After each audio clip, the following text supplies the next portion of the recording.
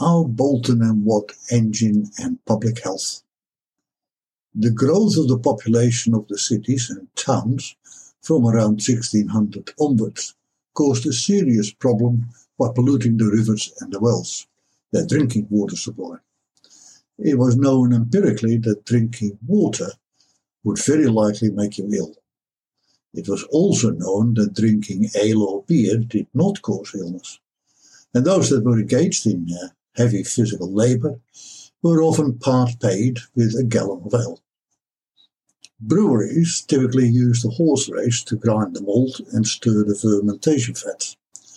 The Whitbread Brewery in London was no exception.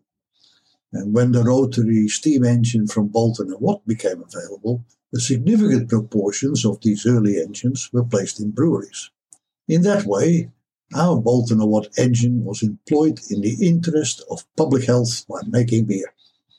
It was not until Louis Pasteur of pasteurizing milk fame discovered around mid-1800s that the boiling of water to make beer killed the pathogens and why beer was indeed a healthy drink. With our clean water supply, some people mistakenly maintain that this is still the case today.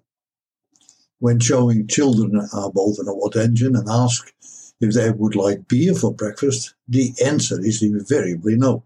But if you give them the choice of the old days, of drinking water and get sick, or drinking beer and get dizzy, they will choose beer to drink.